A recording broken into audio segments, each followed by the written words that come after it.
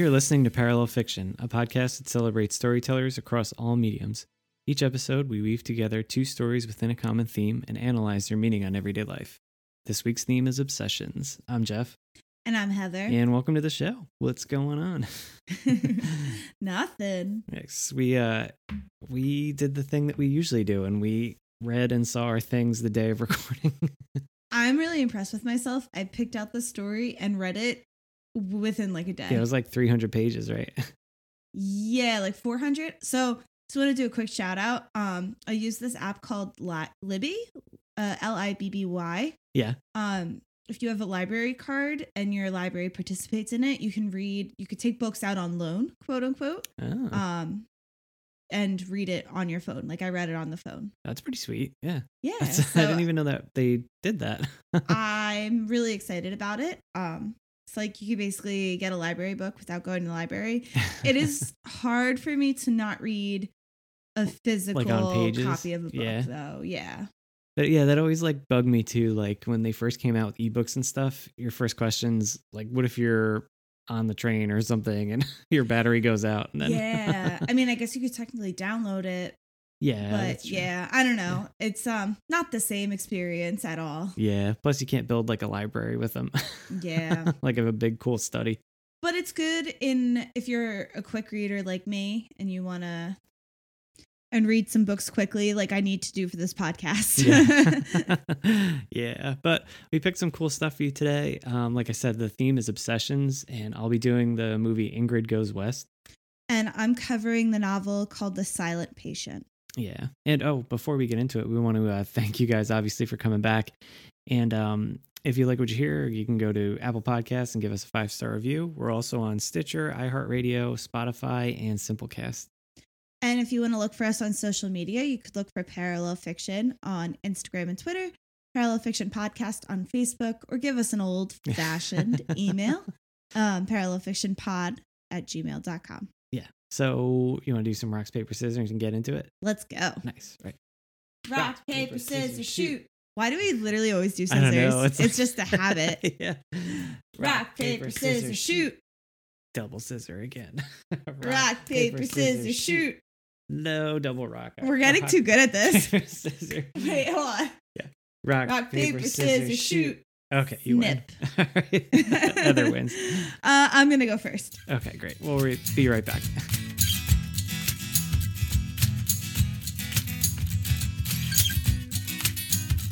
All right, we're back. I'm going to tell you about the novel called The Silent Patient. This was written by Alex Michaelides. Came out in 2019. And I hear there's a movie in the works, possibly. Oh, wow. So hopefully that'll be coming out soon.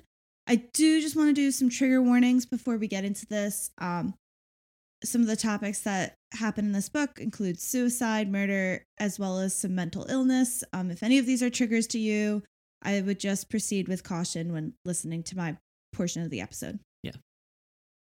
The story is told from two perspectives. One is from the diary of Alicia Bernenson, who's a famous artist, and the other is told from a psychotherapist named Theo Faber. We start off with Alicia's perspective. It's spelled like Alicia, yeah, but it's pronounced Alicia. Oh. So that's going to throw me for a loop, like literally this entire thing. I have faith in you. Okay, I got this. Yeah. So it starts with Alicia's perspective, and she talks about how much she's like this. So this is a diary, and she's talking about how much she loves her husband and how he bought her this diary to help her figure out her emotions. Yeah. She promises that she's only going to write normal things. I just bought you one of those for like Christmas too. Yeah. And did you make me promise to write only normal things? No. Okay, that's good. So we now switch to Theo's perspective. He tells us that 6 years earlier, when Alicia's perspective was taking place, the diary, Alicia had killed her husband, Gabriel. Oh. Yes. She was found in her house with a gun, refused to speak to anybody, and she also attempted suicide. Oh. From then on, she's been mute with only communicating through a painting. So Okay. her only terms of communicating was a single portrait. It's of herself naked in her studios with the words illicit. Oh God, this is going to be one of those episodes, huh? Yeah. Alcestis, I think is what it is. It's Greek. It's a Greek tragedy. Okay. And that's right in the bottom corner. So she's convicted of murder and she's sentenced to life in an asylum called the Grove. Theo's obsessed with her and her story, and he applies for a job at the Grove with the intention of becoming her therapist and helping her. Theo doesn't seem like it's a good idea. No, probably not. You probably some conflicts of interest. Yeah, you probably don't want to take a job like just for a single specific patient. I don't know. It's kind of it's similar to my story, but continue. Okay. That's so funny. So Theo, it always works out that way, doesn't it? Yeah, somehow. I don't know, man. We just pick two random pieces of work and we weave them together. You're a piece of work. I am a piece of work. So Theo himself grew up with an abusive father and he needed therapy, but he says he was saved from madness by a therapist named Ruth. He thinks he can also save Alicia because he believes he would have gone crazy too if it wasn't for his therapist. Theo ends up getting the job, and on his first day there, he requests to meet with Alicia. So, like, you're getting shown around, and he's like, can I meet with this one single patient? Like, that's sus, but, okay. Yeah. Neither here nor there. He's disappointed with their first meetings, as she's so heavily medicated that she can't function at all. Wow.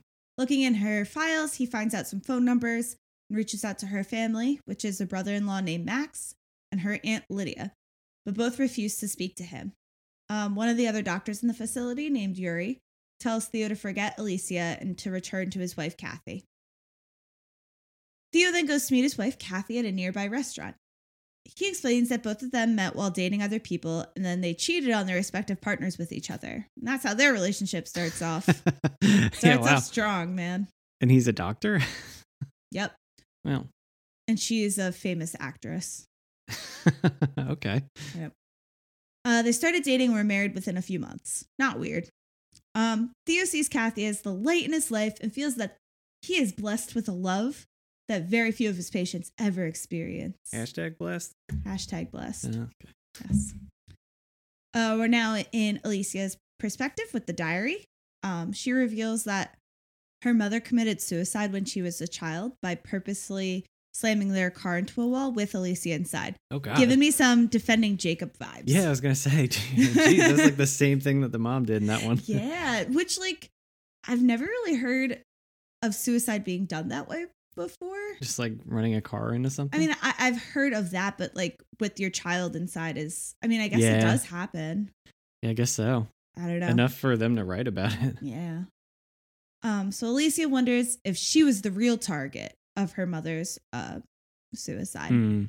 But she forces herself to stop writing about it because, remember, she only wants to write about normal things in her diary. Yeah. At home, she worked on a painting of Jesus on the cross, and then she realizes instead of Jesus, she accidentally painted Gabriel, her husband. Oh. So she asks him to pose for her, and he's very hesitant about it. But he does agree, and she struggles to paint the happiness in his eyes. Now we're back at the Grove. Theo asks for Alicia's medication to be reduced, and his boss, Diomedes, agrees. Alicia's doctor before he came to the Grove, his name's Christian, who Theo knew from a previous job, and they didn't get along. So Christian's not happy that Theo talked to Diomedes about Christian's patients, but he does lower the dosage anyway. During their next therapy session between Theo and Alicia attacks him. Oh. But he sees that as a sign of improvement, as she's actually communicating an emotion. Okay. So kind of Michael Myers-y, but yeah. Yeah. So now we find out that Kathy, Theo's wife, is cheating on him. Oh. Yeah. And Didn't see that coming. Yeah. Because Theo, like, loves his wife. Like, that's the light of his life. Yeah, kind yeah. of thing. But didn't you say they both came from, like, cheater situations? Yep. So, Well. It's bound to happen, I guess. Yeah. That's why I mentioned that. I was like, yeah, I feel like I need to mention this part. Theo starts to take out his anger that day by asking Alicia if she hated Gabriel the way he sometimes hates his wife, which makes her storm out of the room with that very unprofessional question. Theo goes home. He smokes some marijuana to calm his nerves. Yeah. But he accidentally cuts himself on a broken wine glass. Been there. Yeah. In a panicked haze, he wanders around the house He wanders to the house of his old therapist, Ruth, who welcomes him inside. This lady's like 80 years old and it's 10 o'clock at night. She's like, dude, what are you doing here? Like, I haven't treated you in years. And like, he just goes in, makes himself at home. He's like, yeah, you got any like candy? So he tells her about Kathy cheating on him. And she tells him that he needs to leave Kathy because Kathy is incapable of returning the same amount of love that Theo gives to her.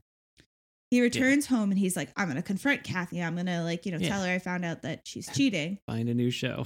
Right. But he decides not to after she gets angry at him for she found the marijuana and she's like, you're smoking marijuana. Oh my God. So yeah, because that was an issue earlier in the relationship. She's like, I don't like stoners. So he quit smoking marijuana then. Oh my God. Yeah. Later that week, Theo receives a call from Max. This is the brother-in-law of Alicia, and he goes to visit him at his office. Max reveals how much he loves his brother Gabriel and says that he hates Alicia. He recommends that Theo talks to Jean Felix, who is the manager of Alicia's gallery, and on the way out, Max's wife Tanya tells Theo to talk to Alicia's cousin Paul. Okay. We now shift back to Alicia's diary, where we find out that Gabriel and her had a fight over a gun that he had recently purchased. And she's like, I don't want a gun in the house. And they have this huge argument about it. Yeah. It is also revealed in the diary entry that Max, the brother-in-law, has sexually assaulted Alicia and even declared his love for her. Oh. Yeah. So that's like before she stopped talking? Yes.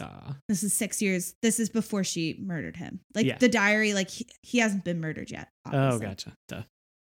So however, Alicia believes that he's truly jealous of Gabriel, not necessarily that he loves her. He's just wants what Gabriel has, including her. She's too scared to tell Gabriel about the assault. Back at the Grove, Theo learns from Max that Alicia was treated by a private doctor after a suicide attempt. However, Diomedes tells Theo to stop contacting family members as the Grove, the facility, is struggling to stay open. And Max got pissed off by Theo's encounter, and he's a lawyer, so he contacted and was like, yo. Back off. Yeah, why is your Alicia's therapist coming to my office? Yeah, that's weird. Theo decides to go talk to Alicia's cousin Paul anyway, though, after getting in trouble with his boss. But okay. So the two meet up and they talk about Alicia's childhood, and Theo learns that her father, Vernon, committed suicide. Eventually, an angry Lydia, that's the aunt, sends Theo away. And he also realizes that Alicia and Paul were both abused by Lydia because she's just super nasty. Yeah, it's crazy. Okay. I know. I'm sorry. This is a lot. And it's a lot of just moving pieces. Yeah. And the timelines don't help because Alicia's diary entries are 6 years prior, before Gabriel is murdered. Yeah. Okay. So right now we're in present time. Theo goes to this art gallery. This is Jean Felix, who is Alicia's friend. And he's keeping all of Alicia's paintings in storage. He tells Theo that he loves Alicia and finds her artwork joyous. Theo believes, though, that Jean Felix is more in love with her paintings than with Alicia herself. Her diary entry reveals that Alicia felt the same way and even tried to leave his gallery when Jean Felix entered her home unannounced, which is he's like, we're besties. I could just come in. And she's like, no, you can't just walk into my house. There's no boundaries for anybody in her life. No, there really isn't. But anyway. This entry also reveals that Paul, this is the cousin, was in trouble and received money from Alicia a few weeks before the murder. But Paul had lied to Theo because he said he had not seen Alicia for many years prior to the incident. Yeah. Guilty. Not putting Paul in a good light for sure. Theo then, at Jean Felix's request, reads the Alicia's, oh God, here we go with this Greek word again, Alice. So it was pronounced different ways in the YouTube video. I looked at the pronunciation. Yeah. So I think it's Alicitis. Okay. Anyway, it's a Greek tragedy about a woman named, damn it, it's her name. You got this. Sound it out. Alcestis, who sacrifices herself for her husband, and she's saved by Hercules. Wow. Yay, I know Hercules. I can pronounce that. So when she returns to life, she's silent, just like Alicia after Gabriel's murder. Theo goes to Diomedes, who says that Alicia's the Greek lady felt betrayed as she did not believe her husband would actually sacrifice herself for himself, because like basically the husband had to die and she's like, I'll take his place instead. And she like expected him to be like, no, I can't let you die for me. He was just like, oh, but he cool. didn't. He's like, okay, thanks. Bye. Cool. Go hang out with Hades. See ya. I'll plant a nice tree in your honor. But she does come back from life and yeah, she's by Hercules. Thanks, Hercules. Yeah. And she's just like silent for forever then. I just picture her at the meme of like the bald guy at the basketball game with his hands on his hips, just like. I don't know if I know which meme you're talking about. Oh, maybe. Okay. Theo believes that Alicia feels that she has died at some point in her life and that they must bring her back. Yeah. He asks Diomedes if they can let her paint, and he and the art therapist agree, and they hope that Alicia will communicate through her painting like she did previously. Theo and Yuri, which is one of the other doctors there, introduce Alicia to her own painting space. Within a few days, she paints a picture of the grove on fire and Theo carrying her outside. Oh, okay. I do know the picture you're talking about. Jeff just pulled it up. Sorry. Okay, so this is important. She paints a picture of the grove on fire and Theo is carrying her outside. But it's unclear if he's carrying her to or from the flames. Oh. Yeah. So she's like pretty observant still, even though she's not talking to anybody. Yeah. Oh, wow. I'm sure if you're not talking, you're doing a whole lot of listening. Yeah. Unless you're like Michael Myers. True. But yeah. After this, Alicia's old neighbor named Barbie visits and she tells Theo that Alicia had a stalker, but she never told Gabriel or the police about the stalker. Yeah. Alicia then stabs another patient. Oh. named Elif in the eye with the paintbrush. Ow. Yeah, it's not good. Elif wrote on the painting, Alicia's painting of the grove, she wrote the word slut. What? Yeah, it's not nice. How would you do that? Not nice. Very provoked. Yeah. Theo goes to meet with Elif, who reveals that she told Alicia that Theo was in love with her. So, yeah. Theo then attends a meeting where the managers, Stephanie and Christian, have decided to medicate and isolate Alicia after this incident. Diomedes tells Theo that his therapy sessions with Alicia are over. But Theo goes to see her anyway to apologize. And she gives him her diary. Oh, shit. Oh, shit. In the journal, Alicia reveals that she was being watched. However, everyone she told about him, including Gabriel and also Dr. West, which at this point we're like, who's Dr. West? Yeah. This is Gabriel's friend, who's also a therapist, and Gabriel forced her to talk to him after she became more paranoid. Dr. West even forced Alicia into accepting pills, but she just pretends to take them because she believes the man would attack her, this stalker that's watching her. Yeah. In her very last entry, she writes that the man was inside her house. Oh, and then the diary just ends. Huh. Dramatic, like. Uh-huh. After reading the diary, Theo realizes that Dr. West is actually his coworker, Christian. Oh, and he goes to confront him. Is this when you were reading the book and you were like, oh, shit? It may have been one of the moments. Oh, okay. No, there was definitely like a massive one. It's not this one. Oh, okay. Terrified that Theo will tell about his secret meetings with Alicia because they were unlicensed and it's unethical and he could lose his license, he tells Theo about treating her originally. He says that Alicia was delusional, paranoid, and incapable of empathy. However, Theo believes that it's Christian who cannot understand what other people think and decides to ask Alicia himself. He goes to Alicia, gives back the diary, and she seems disappointed when he asks about Christian. Theo decides to look for more answers. This dude can't friggin' chill out. He just needs to smoke some marijuana and right? Chill. Back at his house, he decides it's a great idea to go follow his wife. Oh. Yeah. So she's going on a walk and he's like, can I come with you? And she's like, nah.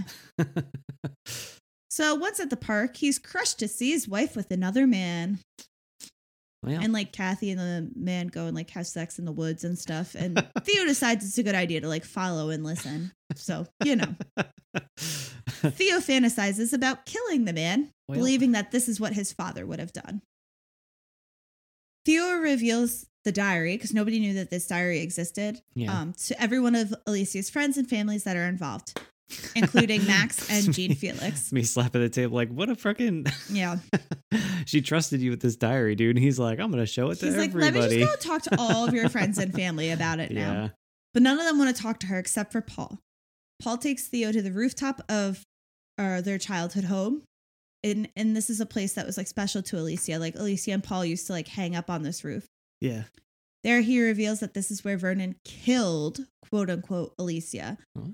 So after Alicia's mother died in the car accident, Vernon had demanded to know why she died instead of Alicia. At that moment, Alicia herself said that Vernon just killed her, because basically he's like, why didn't you die instead of my wife? Yeah. Which is like not a nice thing to say to your kid. No. Probably not. No. Like your kid just lost their mother. Yeah, that's shitty. And now That's you're like- blaming it on them. Yeah. Like they weren't driving the car, dude. Yeah, exactly. So Theo takes this information back to Alicia, and this prompts her to talk Oh, shoot. for the first time. Nice. What did she say? She's kind of like, what?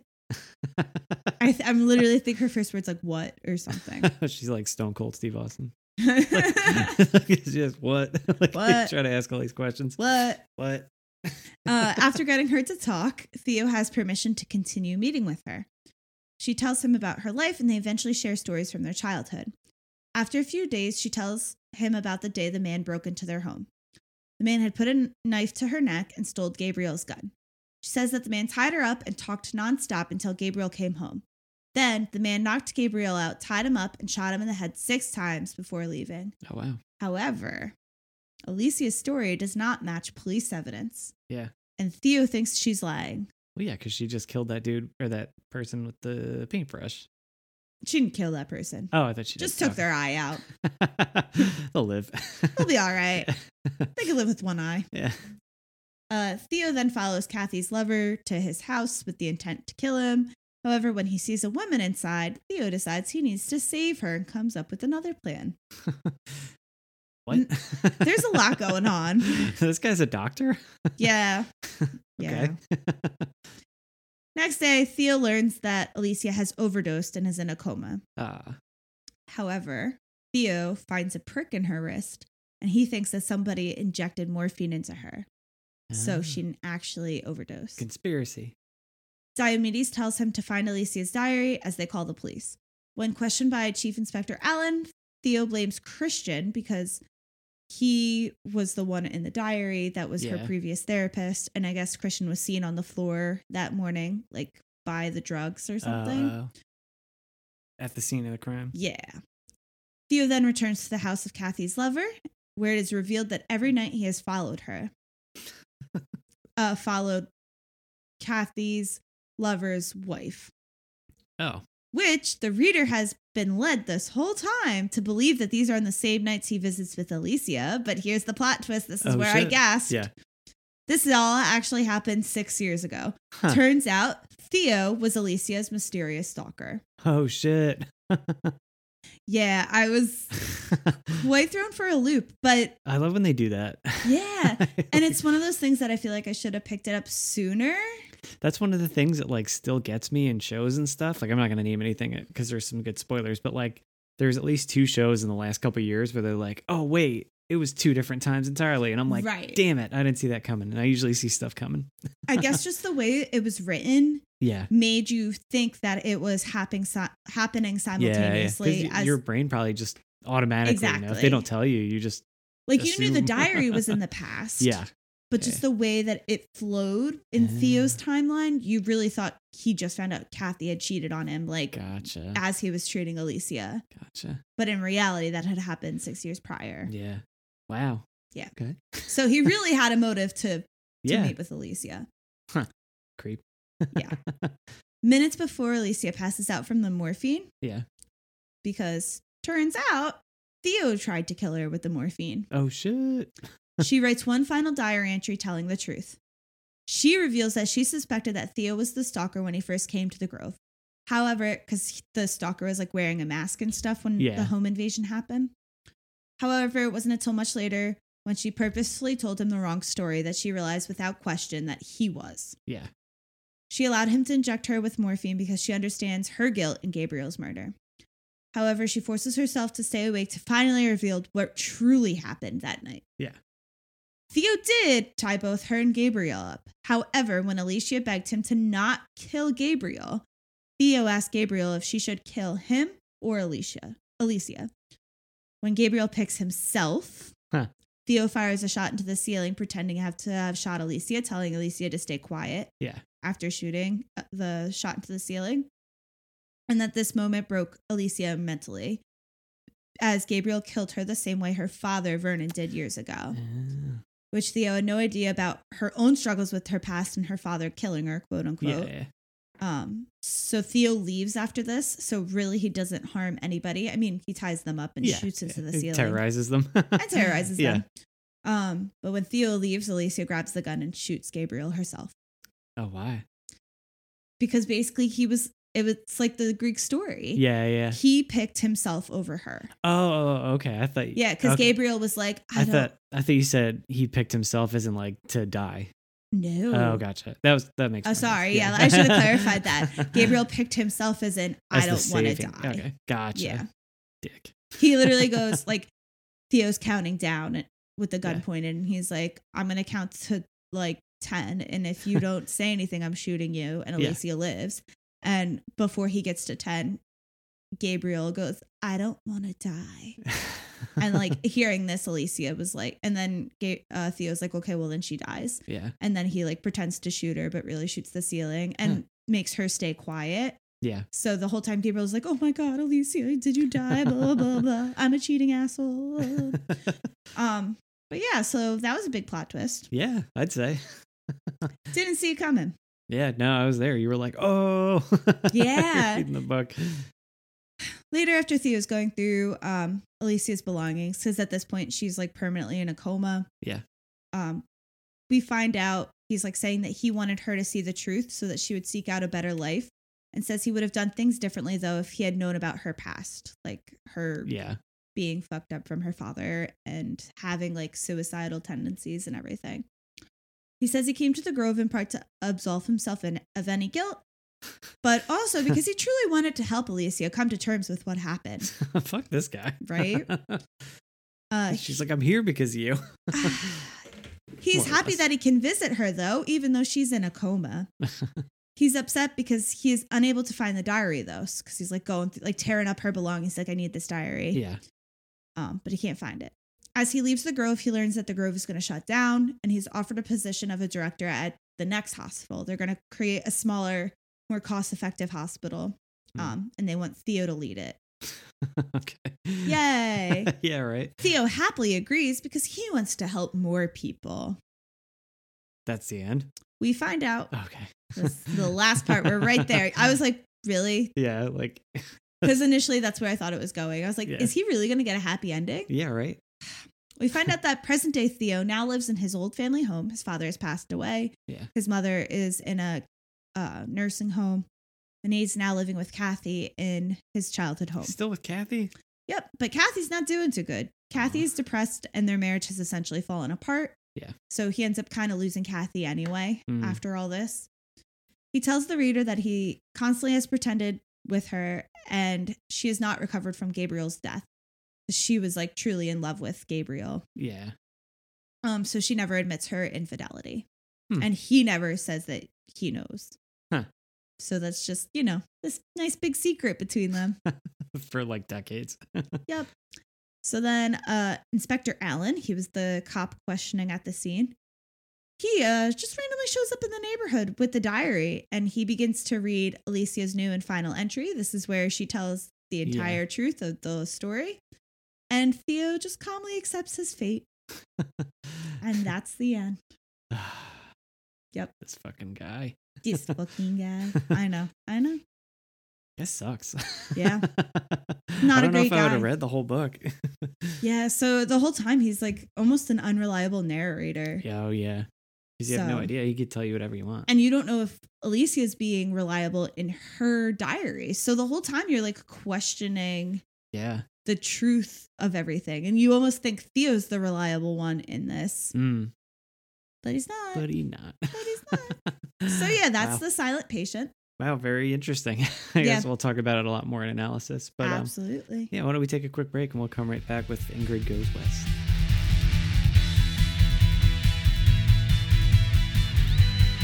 All right, and we're back. And thanks for sharing that story. That was pretty neat. I don't know. I guess we'll talk about it more, but there's like a lot of comparisons kind of to my story. Like not like story-wise, but like little things back and forth. Like, I don't know. We always kind of just luck out. I don't know, man. We just weave together the stories so well. It's true. It's just like we said. But, parallel fiction. Roll credits. That's it. I was just going to say roll credits. Okay. I want to hear about Ingrid Goes West. So this has been on like our queue for streaming for, I feel like forever. And I'm like this seems like a weird movie that I would want to watch that we just never got around to doing it. And this is like a streak of mine. Like I'll favorite something and like go to watch it. And then months later, actually sit down and watch it. And it'll be off whatever streaming service. Which is so rude. Yeah. So I did have to rent this on Amazon Prime. But I was like, you know what? I want to watch it and whatever. So of course it's like off of Hulu and whatever. But I also picked this movie because it stars Elizabeth Olsen in there too. And she's doing a lot of stuff with WandaVision. She's relevant like a huge right show. now. Absolutely. The main star of it though is Aubrey Plaza. Also in the movie is Wyatt Russell, the son of Kurt Russell and Goldie Hawn. He's going to be in the Falcon and Winter Soldier series on Disney Plus. So that's relevant. Yeah. I'm going to say her name wrong. The lady who plays Mantis in Guardians of the Galaxy has like a small part. Yeah, Palm Clementieff, I think. I just want to circle back to Aubrey Plaza real quick. Yes. Love her. Yeah. She's great in this too. And also O'Shea Jackson Jr., who is the son of Ice Cube. Huh. Wow, what a crew. Yeah, I know. So also I'd like to issue a trigger warning with this as well. There's a lot of themes in this movie that, of addiction, phone addiction, and suicide, and just general mental health issues. If that's any kind of trigger for you, you might want to skip this because they really go for it. Yeah, I feel that way for my book too. So, yeah. So, and I also want to start that this is like a dark comedy. So it may not be for everybody, but I'll get into that in my recommendations and stuff. But so the movie starts out with Ingrid Thorburn, who's Aubrey Plaza, and she's going through her Instagram feed, and she's liking a ton of photos of what seems like a fancy, nice wedding. And it seems like she's currently at it because like there's music in the background and whatnot. And it turns out that she's stalking the bride, who was her friend and didn't invite her to the wedding. So with tears in her eyes, she gets out of the room that she is and she marches right up to the bride at the reception. Oh no. And she maces her in the face. Oh no. Oh my goodness. And she's like, thanks for inviting me to your wedding. Oh no. And then she gets tackled by guests and stuff. And like it sounds funny, but like when you think about it, I don't know. It's just crazy. Listen, there was a reason you weren't invited to this wedding. Exactly. So there's a bit of like quick exposition after this kind of section where Ingrid's doing like a short stay at a mental facility after all these events. And then she's released back to her home where her sick mother had recently died. So she's in this house all by herself. Kind of her dad. Aww. I don't think they tell you what happens to her dad, but he's definitely not in the picture. Gotcha. Yeah. So she's shown to be on her phone nonstop from the second she wakes up to the second she falls asleep. So she's not so she's not even putting the phone down to go to the bathroom. She's just constantly swiping down to refresh her feed. She's got to know everything. Yeah, exactly. And that's kind of relatable, Like, oh, for sure. We've all been there, especially, You were going to say especially me. But it's funny. She'll like be looking at her feed and there'll be like nice food. And then she looks at her food and it's just junky. And it's just to show you. That's a real issue. Yeah, it's just to show you how like the grass is greener, I guess, on social media that some people. So she's out at a food store and like a woman from the wedding notices her and is like disgusted that she's there. And she's like, oh my God, look, you'll never guess who's at the bar. What? She's food shopping. She's disgusted. She's food shopping. Like, well, girl, she's in a public place. Yeah, but she, the lady's on the phone like, you'll never guess this bitch is here or whatever. Yeah. So she goes outside and keys this lady's car. Oh my God. And so she's looking through a magazine that I guess she bought at the store, and she stumbles across this social media influencer named Taylor Sloan, who's out in LA, and that's Elizabeth Olsen's character. Taylor Swift? Yeah. So, she's finding this girl Taylor on Instagram, and she's just nonstop already like consuming her feed and is just entranced by her life and the aesthetic and stuff. And she was looking through her stuff for so long, she finally gets up the courage to comment on something, and she gets a response from Taylor, who's like, "You'll have to." It's like a food place, and she's like, "You'll have to try it next time you're out in LA." So, Ingrid finds out that her mother had a life insurance policy worth over like 60 grand. So Ingrid goes to the bank and takes all that money out, and then immediately goes to Los Angeles to try and find this woman Taylor and like be her best friend. Oh, I forgot to mention also from the lady at the food store who's like disgusted to see her. Yeah. She was on the phone and she said something like, Ingrid was never friends with the bride that she maced. It's just that the bride like mentioned her on Instagram or something, and then she began stalking her. Oh, so they weren't really friends? No. Oh. Yeah, so kind of sad. Oh no. Turn of events. So, as soon as she gets to California, she opens up a new Instagram account and she names it Ingrid Goes West. Roll credits. And she rents a house in Venice from this dude, Dan Pinto, who's Ice Cube's son in real life. But he's also an aspiring screenwriter, and he's obsessed with Batman. Like, he talks about Batman the way I talk about like all comic books in my spare time. So I immediately love this guy. Oh my God. So Ingrid starts to visit places that Taylor had mentioned and tagged herself on Instagram. So like, when you geotag yourself at restaurants and stuff, she's like doing the world tour to like be the places she was. Listen, I feel like I found a lot of good restaurants that way. I know. We'll get to that in analysis, because I don't think that in itself is like weird. Because there's people who love the Beatles and they just go to England and they go to all the places they played and whatever. So I don't think that's super weird. So she uses some money to get a makeover, and she's buying all this stuff, and she's just trying to get information about this girl Taylor from people who work at these places, which I think that's the weird part. Like, she pretends like she was going to meet her at a restaurant and like asks the waiter, what she ordered, and she's just trying to get yeah, it's just kind of strange. Yeah. So she eventually does run into Taylor at one of these places. And it's like the worst opportune moment. Like, she's not all made up. Like, she's dressed kind of slobby, and she's like, shit, now I got to go say something. And like, it's going to be weird. So she tries to go say something, and it's super awkward, and she blows her chance to be her friend, kind of like, she just. Oh, that's unfortunate. Yeah. Missed opportunity. Yeah. So right after that, Ingrid follows Taylor back to her house to see where she lives. And she kidnaps her dog, Rothko, out of the place. Not the dog. Kidnaps the dog. Anything but the dog. Yeah. So she doesn't do anything bad to the dog, but she just takes it back home and just hangs out with it, I guess, throws it Cheetos. Listen, you don't take somebody's dog. Well, so she was waiting for Taylor to put up lost dog posters, which she does, and then Ingrid returns the dog to try and look like a hero. Like, oh, I found your dog. Yeah. Yeah. But like, that's kind of a genius move, actually. Probably illegal. But like really creepy. So the lady Taylor and her husband Ezra are trying to like, oh, like, let's pay you. Well, we want to give you something. And she's like, oh, I don't need your money. And they're like, well, why don't you stay for dinner? And Ingrid's like, yes. Like, on the inside, she's like, I just want to be friends. She's like, I'm in.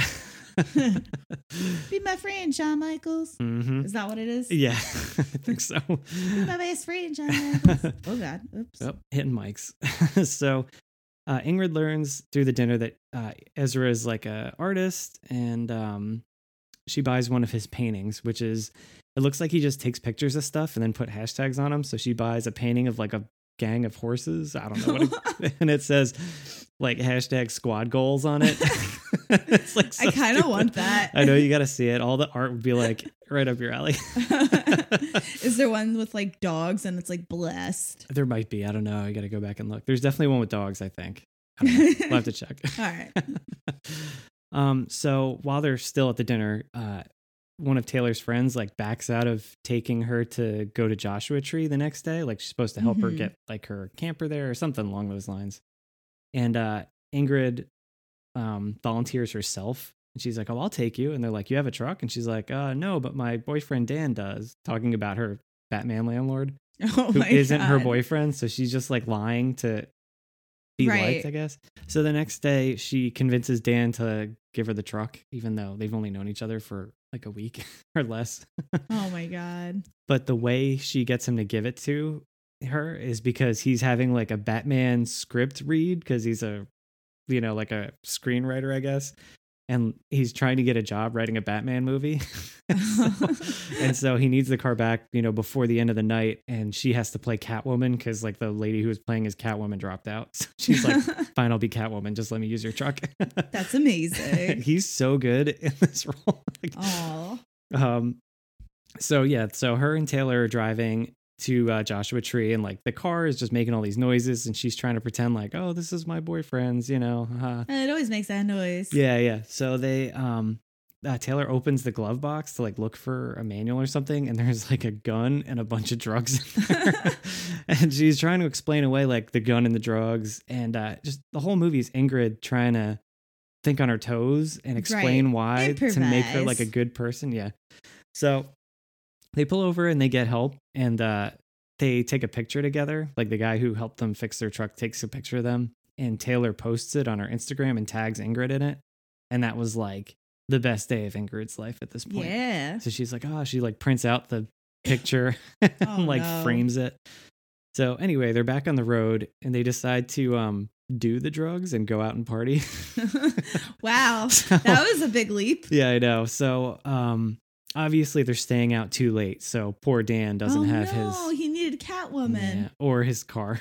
So on the way home they're having like a sing-along, and they're becoming like close like gal pals and stuff, and Ingrid's like looking at her and like idolizing her, you know. Yeah. And loses control of the car and skids off into like one of those metal like barriers. Oh no. And so they have like kind of a heart attack, but you know, nobody's hurt. It's just like a funny moment, I guess. Oh like my God. Just crashing cars. Yeah. So the next day, Ingrid returns the truck, and Dan, who's like out with the cops in the front, like trying to file a report on her, you know? And because she stole his truck, she's supposed to be back. Yeah. And so he's like, oh, you know, I was worried about you, but now I didn't know I had to be worried about the truck. And like, she's like, sorry, we did all the drugs that you were in her glove box, and the cops are still there. And he's like, no. So he's good. They don't arrest him or anything. But so anyway, Ingrid and Taylor's relationship continues to grow as they're, you know, regularly hanging out at galleries and restaurants and shops. And like Taylor's convincing Ingrid to buy stuff that she can't afford, like lamps that are, she can't afford them. It's just, she probably shouldn't be spending right, them. Right. Like she would have bought anything that Taylor told her to buy because she just idolizes her, you know? Yeah. Meanwhile, she just has this backpack full of like cash from, like that's how she keeps her money. She's just obsessed. Like the 60 grand. Oh my. Oh yeah, that's right. She yeah. has her the mom's life insurance. Yeah, exactly. So after a while, Ingrid goes over to Taylor and Azar's house, and she unexpectedly meets Taylor's brother Nicky, who flew in from China, and he's a recovering drug addict who's like a mega douchebag to Ingrid. Like she tries to say hello, and he like karate chops at her. Like what? It was like the scene from Walk Hard where he's like, "Look out, man!" It's just like a fucking. That's dickhead. not how you meet somebody. You're not like. Yeah, and he like calls her. Hiya. Yeah, and he like calls her Olga because he won't call her by her real name. And he's like immediately suspicious of her, kind of. Yeah.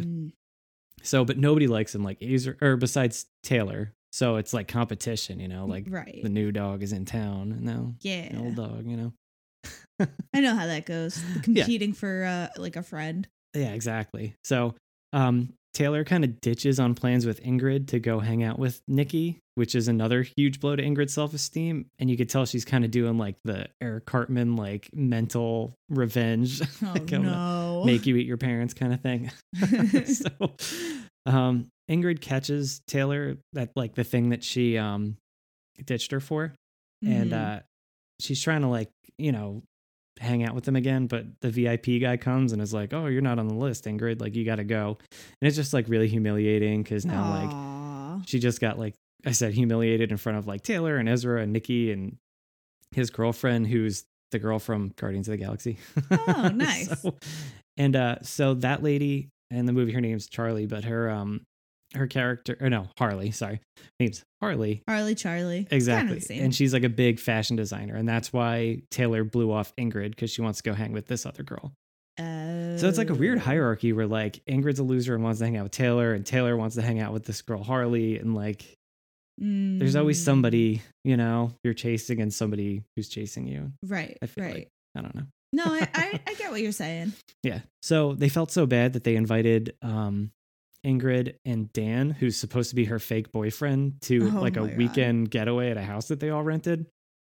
So Ingrid apologizes to Dan for damaging his truck and promises to take him out for dinner. And so they go out for dinner, and later, they're bonding over their parents, because it turns out Dan's parents died too when he was young in a car accident. So that's why he likes Batman so much, because he's an orphan, and that like helped pull him through like these bad Aw. times and stuff. He's like a real nice guy. It Aw, I was sucks. gonna say it sounds sucks. like Dan's a good Yeah, guy. he gets used so bad. So they hook up later that night and they begin a relationship. But it looks like Ingrid's still just like using him to get him to go to this house, like with sex.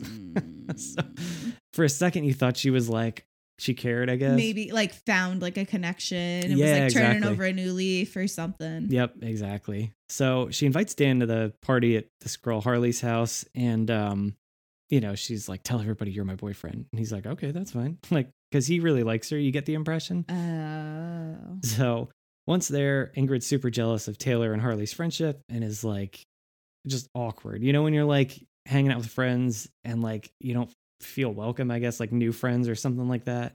I don't know. I think we've all felt that way before in Yeah. some way or another. Even if it's not real, you're just like, okay. sometimes things get put in your head and you're like, Yeah, feel like alone in a crowded room kind of thing. exactly. So that's kind of what she's doing. Because even like Dan is well loved by everybody like immediately. Yeah, And because he's- he's a cool guy. Yeah, and like he gets really chummy with Nikki, who everybody's like, "Oh, he's a dick. You wouldn't be friends with him." But like they're throwing away frisbees and I don't know. They're hitting it off. Yeah, exactly.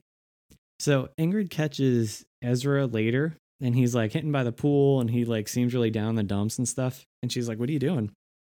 And he's like, "Oh, I was, skinny dipping." And she's like, "By yourself?" And he's like, "Yeah."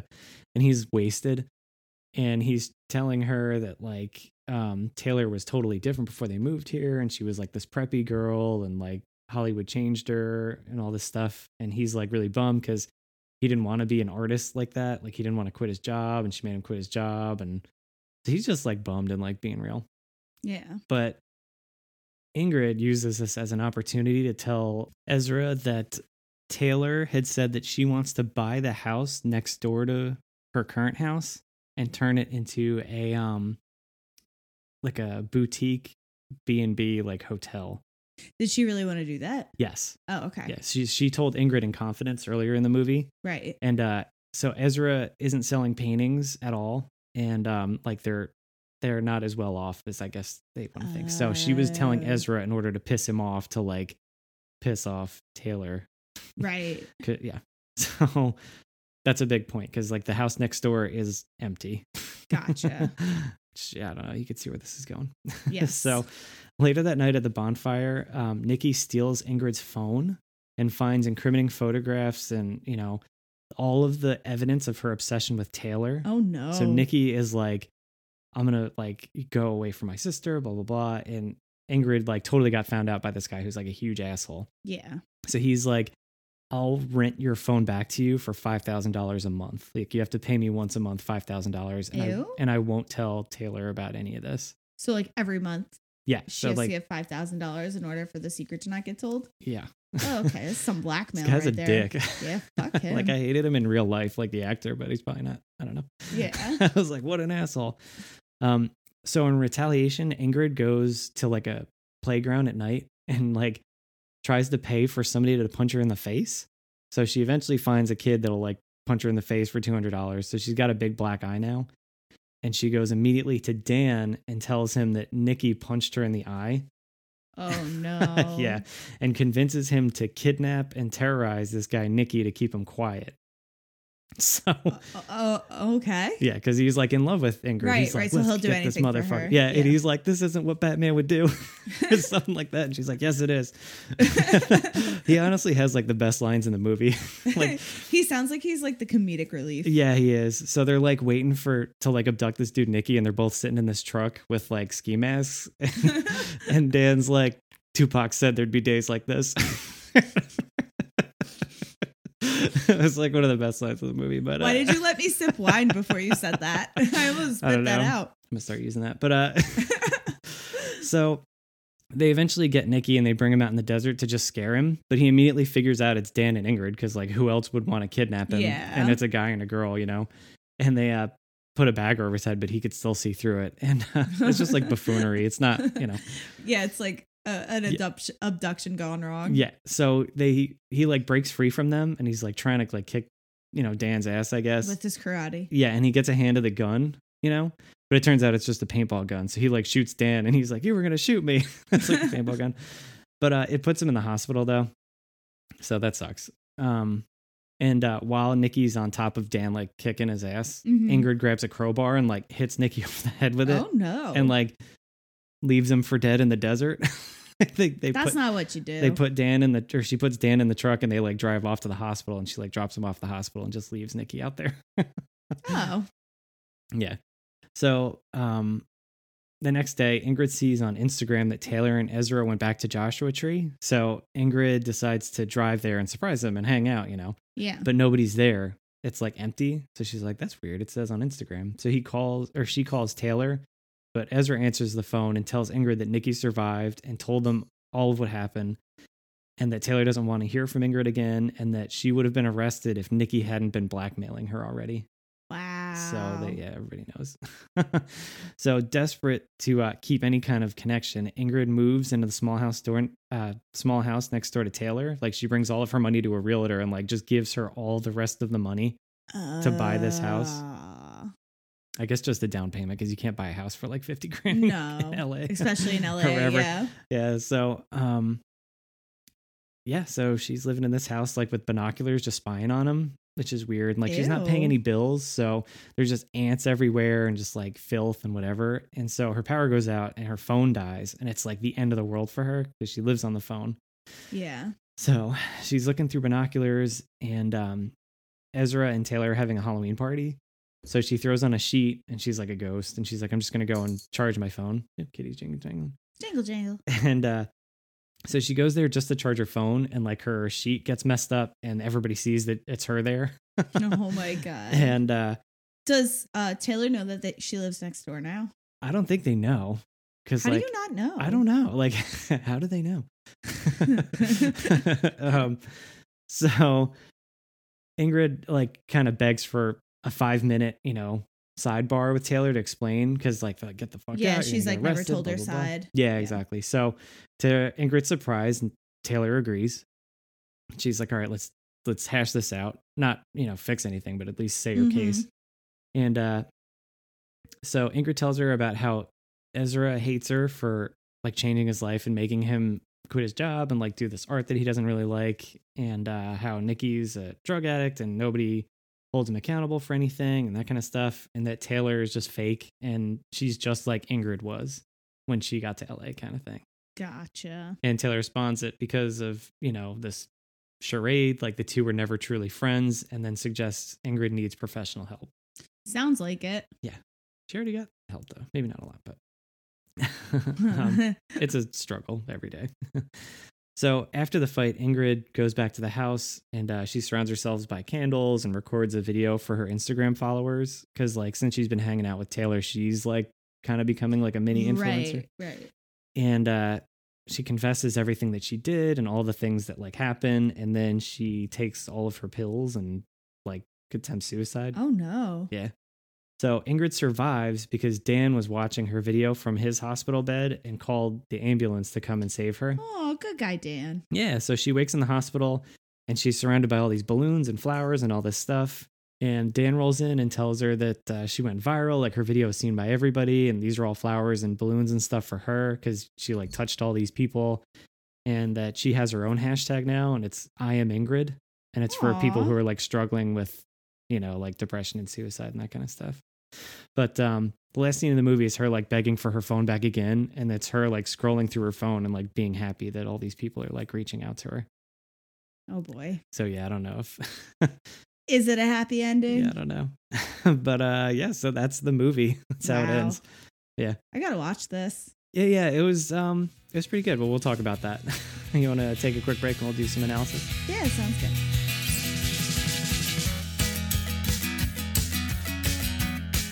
Okay, we're back. So I find it really funny that our stories have a lot of similarities. Yeah, I know. And it's I like, guess it comes with the theme, but yeah, I mean, it's the point of the show, but I know, I get it. but it like, works better than we think it does because like we both blind pick these things. Right. Neither of us knew anything about these Yeah, exactly. stories before reading them literally today. And it's funny because I think this might be the first episode where neither knew the Yeah, other that's true. story. Like I think this might have been the first episode because usually like I'll know yours or Yeah, maybe or, you'll know like, mine. Exactly. Yeah. But this was like the first episode where we literally knew nothing about each other's picks. It worked out. Yeah. So, I mean, with obsession comes like some sort of like admiration, I guess. Yeah, I think that's like the innocent beginning of any kind of obsession because, you know, we all have somebody we follow on Instagram or wherever that we think is pretty cool. Right. Like you have to have some sort of respect for the obsession, quote unquote, you Yeah. know? I don't know. In my story, though, like, I don't know if I would call it admiration as much. Like, Yeah. I mean, Theo admires his wife, I would say. Like, it almost turns out like you think the whole time Theo's obsessed with Alicia. Yeah. But really, I think the true obsession is Theo wanting to keep his wife. Yeah. And the same thing goes for Alicia. Like, Alicia has this obsession with her husband. Yeah. Except he like dipped out on her. Well, he got murdered, but Well, yeah. But you know, before dipped that, out he, on like, her. emotionally dipped out on her with that question. So, like, I think there's something between Theo and Alicia admiring their spouses and wanting to do anything for their spouses. Yeah. There's a bit of jealousy too with your guy, like Theo, you know, Yeah. obviously with the cheating, probably didn't rub him the right way. And he almost admires Alicia in a way because he wants to protect her from Yeah. what he's going through. And he's giving her like a choice to like, now she knows he's unfaithful. Like, what are Yeah. you going to do about it? Yeah, I think in my story, Ingrid too, like there's something that makes her shoot right past admiration and into like the obsession kind of, especially when Taylor comments on Instagram or like replies to her comment on Instagram in the beginning. And she's like, oh shit. And I think with both of our main characters, there's like mental illness Yeah. that is causing this obsession. Where I feel like people without mental illness would just leave it at admiration. You know what I mean? Yeah. Call it a day. But then I think in terms of Ingrid and Theo and Alicia for that matter, their mental illness is what takes the admiration even further. Yeah, exactly. Because like everybody's, I mean, not everybody, but like you've been retweeted or answered by like a celebrity or somebody in a higher standing, you know, but it doesn't make you want to fly out and be their best friend, you know? Right. I mean, you can like fantasize about it, I guess, but Yeah. And I think in Ingrid's case, she's just very lonely, especially with the passing of her mother. Mhm. Like she mentioned something in the movie about how she just wants somebody to like, you know, share with, like share Right. stuff with, and she just doesn't have anybody to share anything with, you know? I mean, you can't blame them for that. Yeah, And I exactly. think a lot of times the trauma from our parents either passing or whatnot. Mm. I mean, that was a huge issue with mine is Theo and Alicia both had traumatic childhoods with Yeah. like abusive fathers. Mm. So, yeah, And I definitely- mean, I think at this point, I don't know about you, but there was no healthy fandom. No. There was no healthiness in either of these relationships. Dude, I like comic books and professional wrestling. Those are like two of the most toxic fandoms. Dude, the wrestling fandom is unreal. Yeah, I don't know. Whatever. I try to stay out of a lot of stuff. Yeah. I enjoy the way I like to enjoy. Like, I don't go crazy with stuff. I would appreciate it if people didn't spoil things a little more. That's like my main gripe with like fandoms, is that just people can't chill. But I think it's okay to try things and, you know, do stuff that someone you look up to does, like try food. Like you said, like there's a lot of recipes that we've tried, or restaurants or places that you take suggestions. That's like the whole influencer marketing, and it's like only getting more, you know, intense. Like, I think that's healthy. Like, yeah, to an extent, like you said, yeah. To an extent, like if you see somebody try out a new product and it's maybe something that you might need in your life, and you're like, oh wow, maybe I should give that a try. But the problem is too, is when like they kind of get tainted, like somebody you trust gets a buttload of money to sell something that's going to make your hair fall out. Like or MLAs. Whatever. Yeah, exactly. Yeah, exactly. Like you got to watch out. And it's like, and then you just have this tell. like girl from high school you haven't heard from in years. And they're like, hey girl. Yeah. But that's the thing. It's like, it's all fake. And like even Ingrid at some point realizes that Taylor's just fake. Like it's all curated. Like, there was like a book that Taylor likes that Ingrid read to like impress her. And then she finds out later in the movie that like Taylor never read the book, you know? Right. So, Right. Like, dude, that's wild. I mean, what people are, whatever. Yeah. Social media is a scam. Yeah, it really is. What was that movie, that documentary we watched on Netflix? Oh yeah, The Social Dilemma. Yeah. Yeah. That like, was terrifying. I know. If you haven't watched that, this is more of like a documentary. Highly recommend it. It's terrifying. But I think as far as healthy fandom, I think if you're enjoying something your own way, like how Dan likes Batman, like that's totally fine. That's healthy. Because he's got like his license plate is Batman, like his. It's not like he's chasing after Christian Bale trying to like. No, he's just writing scripts and like whatever. BFFs with Christian Bale. Yeah, he's not harming anybody. Yeah, exactly. I think it comes down to like harming somebody. Yeah. And so even if you're not physically harming them, like the way that our characters go about their obsession is almost mentally harming. Mentally harming? Mentally like on themselves too. Yeah. Like they're their first victims, you know? I mean, Theo literally got a new job. First of all, when he was leaving his current job to go to the Grove, a coworker of his at his prior job was like, why are you going to like the Grove? It's a sinking ship. Like that place is going to go out of business this year. Like why are you going there? And he's like, I just want to help people. No, dude, you have a sick obsession. You just need to talk to Alicia. And he uses words like fantasy and desire and seduction in terms of Alicia. Yeah. And like those have such a sexual connotation to them. I feel right. Like and I think that's what I thought at first too. I was like, this guy seems like a weird diddler. I don't know. Like, this might be a broad statement, but I don't know if those words are okay in a non-consenting relationship. Yeah. To talk about like seducing somebody. Yeah. That's like, it's like, what are you, Dracula? Not a partner. Yeah. Like it's not consensual. I feel like it makes my skin crawl a little bit. Right? Which speaking of, I want to just read a quick little passage from the book relating to this. Sure. So Diomedes is the boss, and this is what he's saying. Yeah. Diomedes gave me a strange smile. Call it my intuition. Years of professional experience with Thanasis. I tried to interrupt, but he forestalled me with a wave of his hand. Of course, I don't expect you to agree. Theo, you're in deep with Alicia, and your feelings are bound up with hers like a tangled ball of wool. That is the purpose of a supervision like this, to help you unpick the strands of wool, to see what is yours and what is hers. And once you gain some distance and clarity, I suspect you will feel rather differently about your experience with Alicia Bernson. I'm not sure what you mean. Well, to be blunt, I fear she has been performing for you, manipulating you. And it's a performance that I believe has been tailored specifically to appeal to your chivalric and, let's say, romantic instincts. It was obvious to me from the start that you intended to rescue her. I'm quite sure it was obvious to Alicia too, hence her seduction of you. Yeah. So like these words of like seduction are getting passed around, and it's like, I don't know, it's just very uncomfortable. Yeah, right. Like there's a whole Hippocratic oath too, right? Like you can't like Yeah. harm or maybe seduce your patients. I don't know. And his relationship with her is very unprofessional. Yeah. Like he Murdered her husband. Yikes. Yeah, that. But also he mirrors a lot of his own emotions onto her. Yeah.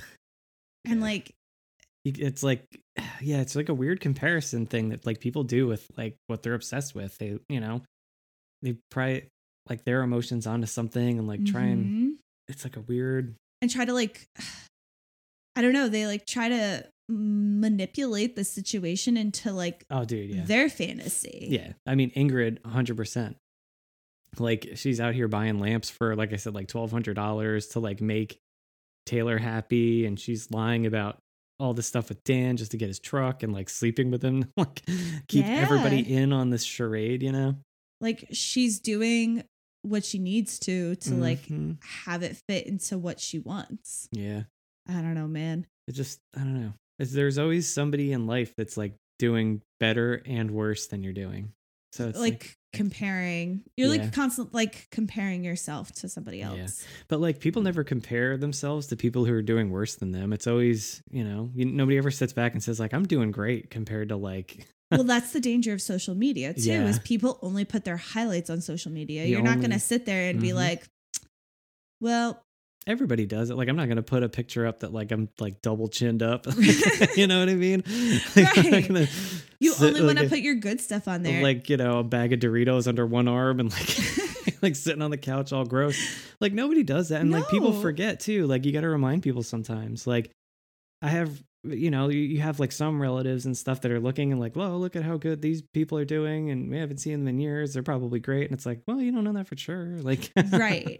I know there's some quote and I don't remember who quoted it, but it's like, never compare your ordinary life to somebody else's highlights. Yeah, exactly. And I mean, I think once you get older, like when I was younger on social media, like especially think about how Facebook was when Facebook first started. Yeah. And it was like the statuses were like the top 8. Heather. That was MySpace. That's a whole different world. I thought that's what you said. Oh, I'm sold. I'm thinking of Facebook and the original statuses where it was like Heather is, and you had to like talk in third person about yourself. And you're like, Heather is eating a sandwich, or Heather is waiting for a phone call. Like, oh my God. Like I see all these things on like the, you know, internet, the internet, I guess. The internet. Yeah. No, it's like all like Gen Z, like making fun of millennials and stuff. And they have no idea. We went on Facebook and it was like, Jeff Blah is feeling sad. Like, you know, you would like fish for people to be like pissed. And then someone would be like, why are you pissed? And you'd be like, no reason. You're in. Yeah. Let's fucking go. You'd be like, no reason. Or you'd be like, what, text me off of Facebook. Yeah. There's like, so much, like so passive aggressive, like, oh man, do you remember like the lists or whatever? It'd be like fill out like the surveys. Surveys, that was dude. It. Yeah. I lived for surveys. Like, lived. Yeah. I'm like, let me, you know, just confide all my feelings in these surveys on the internet. Every survey God, question. Do they exist I don't know. Every survey question 1 was like, "Are you happy?" And everybody was like, "No." No. No matter what, but that's the thing. That's the thing with the internet. Like, you don't know. We were a different breed back in 20. You have no idea what's going on with somebody. I was going to say 2010, but honestly, it was even earlier. It was more like 2006, 2007. Man. What I love different world. Yeah. What I love is like when older people get on the internet and like they believe everything, and you're like, dude, you told us to not. You're like, they're like, don't believe what you see on the internet. And then they believe everything. And then they believe what they see on the internet. I'm like, did you research that? And they're like, well, Facebook says. And I was like, Facebook is not a legitimate source. Like, oh my God. Hold up. Yep. But no, I was thinking before, like Gen Z is like all worried about like the side part situation and like our skinny jeans, which like, screw you, I'm wearing skinny jeans for the rest of forever. I have like chicken legs, so skinny jeans are like my normal jeans. But in reality, they really should be making fun of us for like the album I have on Facebook still entitled Me. And it has all these selfies that I took of myself, which weren't even called selfies when I took them. Yeah. It's unfortunate. Or the albums where it's like, so-and-so's birthday party, album number 1. So-and-so's birthday party, album number 2. And it's literally, I really should take these off the internet. Yeah. But like, you know, that's the self-esteem building things that we did back then. And like, a lot of obsessions come from a lack of that self-esteem, I feel like, and not in like a negative way, because I love bands that like I idolize guitar players and all kinds of stuff, and I'd be like, man, I'll never be as cool as them, but like I'd love to have a beer with them in like a perfect world. But it's one of the things where it's like, man, wouldn't it be cool to hang out with these people and be best friends with them? And you have to stop and say, like, why wouldn't it be cool for people to hang out with you, like your friends and whatever? Like, people are just people. It's just some of them are famous for stuff, but they're just people. I mean, you know. And I think sometimes they have a hard time too. Yeah. Like, I mean, look at Britney Spears. I was just thinking that too. Like, you can't, but like, if you hung out with Britney Spears, she's probably like nice, you know? I've heard Britney Spears is like one of the nicest celebrities. Yeah. But people like, they just want to root for something like that so that there's that greener fence. It's just the level of how you gauge what you do about it. It's like the Britney Spears song's Lucky. Yeah. She's so lucky. She's a star. Now. Oh no, don't say that. But yeah, in my story, Theo and Alicia, I mean, they're intertwined by like all these similar circumstances. Like they have the abusive fathers, the tough childhoods, cheating spouses, and obviously their spouses are cheating with each other. But I mean, Alicia doesn't even realize that. Yeah. And they experience the same loss in the sense when they realize that they love their spouse more than their spouse loves them. Yeah. Because they would pick their spouse no matter what, and their spouse will always pick themselves. Yeah. And I mean, Ruth, Theo's therapist, literally was like, listen, she's cheating on you. Like, you love her more than she will ever love you. You need to get out of it. And he was like, no, hold up. Let me just like go stalk this woman instead. And then like, you know, antagonize my wife's lover. He's like, I got to work this out my way. It's like, I don't think you do. Should have just walked away, dude. Yeah. Because he went too far. Yeah. You gotta watch out for that. So yeah, I guess the only thing you could do is gird your self-esteem, you know, and watch out for manipulation wherever you can. Yeah. You know, I mean, and at the end of the day, I mean, my characters find some sort of peace in a way. Like after this tragedy, like Alicia like accepts kind of the morphine and like accepts death because like she's finally told her story at this point, and like there's not going to be a happy ending for her, you know? Yeah, same with Ingrid. Like, yeah, she is alive, but like she went viral, and like that's dangerous to have that much attention, I guess, out of nowhere too.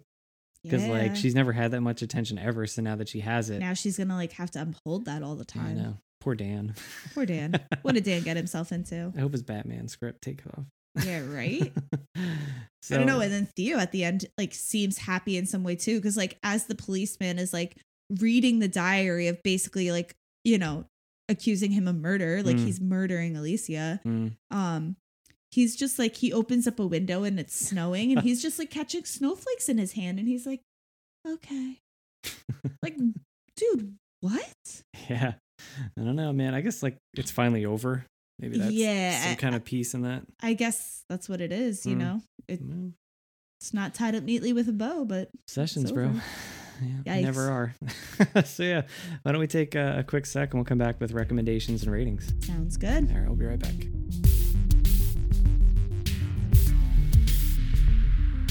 Okay, we're back. Let's do some ratings and recommendations. Yeah. So I guess I'll start us out. In terms of ratings, I thought this was a pretty good read. I'm going to go with very nice. Nice. Kept me on my toes. Had a nice plot twist. Yeah, you definitely had like, I've never seen you read a book and like react that hard to the twist. And she was like, oh shit. Like it was pretty funny. I mean, I probably should have seen it coming, but yeah, I didn't. And then let's see. My masterpiece scene was the moment I gasped when I found out this whole time that like really Theo was the stalker. Yeah. And like the stalker was, you know, existed. And my MVP is I'm going Alicia. Yeah. I truly feel for her. Like, and I think, you know, at the end of the day, she was like the true hero in the story. Yeah, sounds like it. And then recommendations. So supposedly there's a movie coming out. Keep your eyes out for it. Oh, cool. Books that are similar vibe in terms of like thriller, The Couple Next Door, The Woman in the Window are both good reads. The Girl on the Train is another one of those good stories. So any of those books are similar feels. Nice. How about you? Yeah, so I was gonna give it a nice, but I think I'm gonna go very nice because it's like sticking with me for longer in the day. And I'm like, you know what? The acting was really good. Like, I love Aubrey Plaza, but she plays like similar characters a lot. Where she's just like mean and cold, kind of. So I feel like that's her like typical character. Yeah. So there was the one scene, which was the masterpiece scene of mine, is her date with Dan when they're in the restaurant talking about their childhoods and stuff. It was like the first time you could tell the character Ingrid was like open for like a second. And you could legit see that in her acting where she like warmed up a little bit. Yeah. And it was like a different person. Aww. So I thought that was kind of cool. And then my MVP though is going to be Dan. Like all the I know, it sounded like you liked him. Oh yeah, he was hysterical. Everything he said was like, you know, I like related because I'm like, oh, Batman, you know. Right. Comics. I know that. Cool. But everybody in the movie was great. Like people don't give Elizabeth Olsen enough credit for her range, you know, especially just from watching WandaVision where like she has to act all different decades of seriously. You forget that like she could also do like the hardcore like accent in you know, the other Avengers movies and stuff. So yeah. And then recommendations, I would say if you're into dark comedy kind of movies, you'd like any of the Coen brothers movies, like, you know, Big Lebowski or Oh Brother Where Art Thou. It was kind of the same ish, but also the I don't want to call this a stalker classic, but the movie Single White Female, which is kind of I guess what this movie is a little bit based off of, and they make a reference to that in the movie. Oh, really? Like, yeah. So yeah, there you go. Nice. Yeah, and we want to thank everybody for listening to us this week. We appreciate it. And I know it's a little bit of a longer episode, but on the polls we did on Instagram, people said that they dug the longer episode. So hey, there you go. A little bit extra for you this week. A little bit of mix. Like last episode was short. Yeah, we got a little carried away. Well, you know. Exactly. But yeah, if you like what you heard, please go check out our back catalog of episodes in the archive. I just recently found out that like only, I don't know, I think it was like 20% of podcasts make it past episode 20. So episode 22 right now. Look at us. There we go. So we appreciate all the support and everybody coming back to listen. It's been really good doing this for you guys. We appreciate it. Yeah, we're having fun. Yeah. But anyway, if you wanted to listen to those episodes in the archive, we're available on Apple Podcasts, Spotify, Stitcher, iHeartRadio, and Simplecast. And if you want to look for us at social media, you could look for us on Instagram and Twitter as Parallel Fiction, Parallel Fiction Podcast on Facebook, and our old-fashioned email, parallelfictionpod@gmail.com. Thank you. And yeah, have a good week, guys. Have a nice week.